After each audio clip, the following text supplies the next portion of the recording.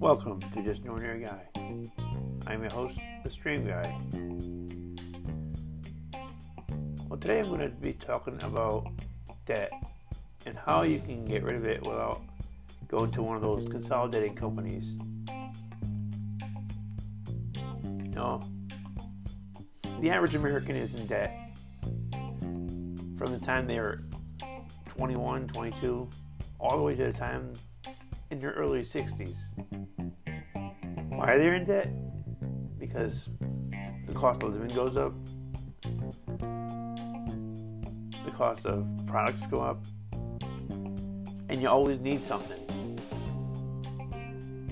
And you're always going to have debt, credit card debt, student loans, whatever debt, but you're always going to have it.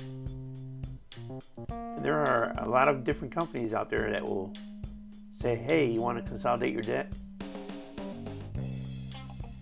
Do this and come join us and we'll help you consolidate your debt. What may look good on paper does not look good in the long run. Because I did this once and I nearly lost everything. Because the fine print says, this is what you do for the first 6 months, and after that, your interest is going sky high and your payments are going to be double or triple than what you were paying before. So it was like, what's the point of even doing this if it's not going to help me out? So if you're going to go to one of those consolidating companies, look at all the fine print, ask all the questions that you have to ask. What is this going to cost me after 6 months, after 1 year? What is the interest rate going to be? Is it a locked-in rate?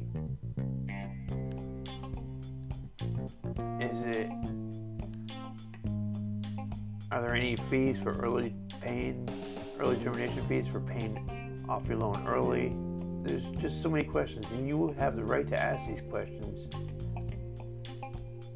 Also, whatever company you decide to go for, do some research on that one company. Look at the reviews, because that is important. You see the companies, if you see reviews from these people, they say, oh, this company's no good, they rip me off, they don't help me out, I can never get anybody on the phone.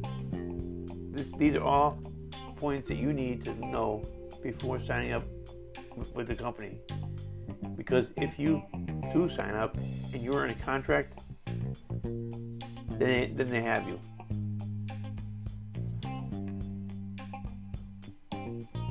But there are different ways you can pay off your debt. You have different credit cards and ask for a minimum payment. Well, if you just pay the minimum payment, you're never going to pay off that debt because the interest is going to be more in the long run.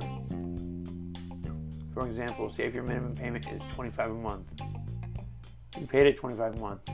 In the following month, the interest charge is $19. Well, you only paid $6 back on that credit card. So the following month comes along, you pay $25 again, and it charges you $18 on interest. Well, you have $7 now. It all adds up. Next thing you know, your minimum payment goes up to $30. So even if you pay $10 or $15 above the minimum payment, it is something that is going to make that amount go down. Another thing is, always know when your due dates are. Keep a notification somewhere. Keep a calendar on your phone. Because late payment fees, they add up to. Some are $25, some are $40. Some companies may be nice and say, okay, we'll give you a free, we'll remove this fee, one-time fee. But they're not going to do it all the time. So always make sure you know when your due dates are.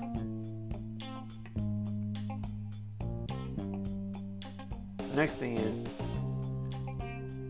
these point credit cards that they have. They may look good in the beginning because you're getting all these kind of points. But as time goes on, you're only spending to get points. Yeah, if you buy little stuff and the points add up slowly, it's one thing. But if you're spending hundreds of dollars to get tens of dollars, of savings or points, it's not worth it because the interest is going to take that points right back, and you're not going to save anything there. Next is always look for the interest rate, because sometimes these interest rates on these cards are 20, 25, 30%. Is it really worth it? No, it's not, because you can save a little bit to the side and you can buy that one thing that you want to get without using that credit card.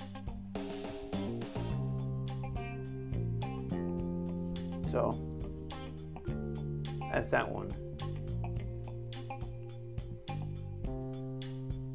And once you pay off these credit cards, try to eliminate them. Keep a couple on hand for the emergency situations that come up, but just don't have them just to say, hey, I want to have this. You want to build your credit? Do it without credit cards. There's other ways to build your credit.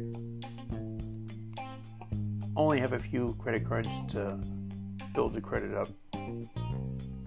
You don't need 10 or 15 credit cards. You only need like 2 or 3. And always keep track of what you spend.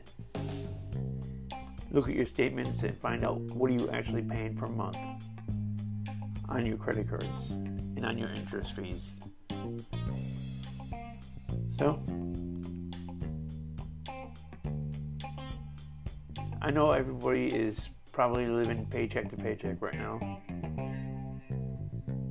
And that's okay, some people have to live paycheck to paycheck.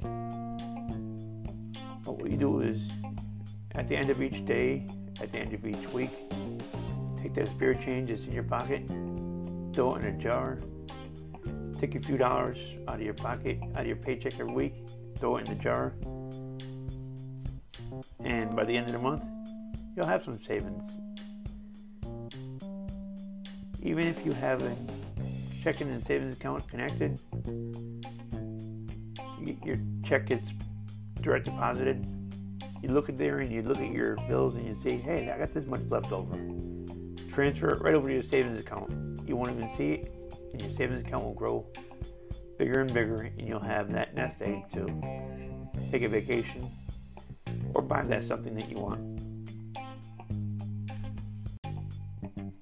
Well, I hope this helps you save money. I hope you take a few of my tips that I've talked about today, and you get to go on that vacation you want to go on, or you want to buy that thing that you want to buy, whatever it is.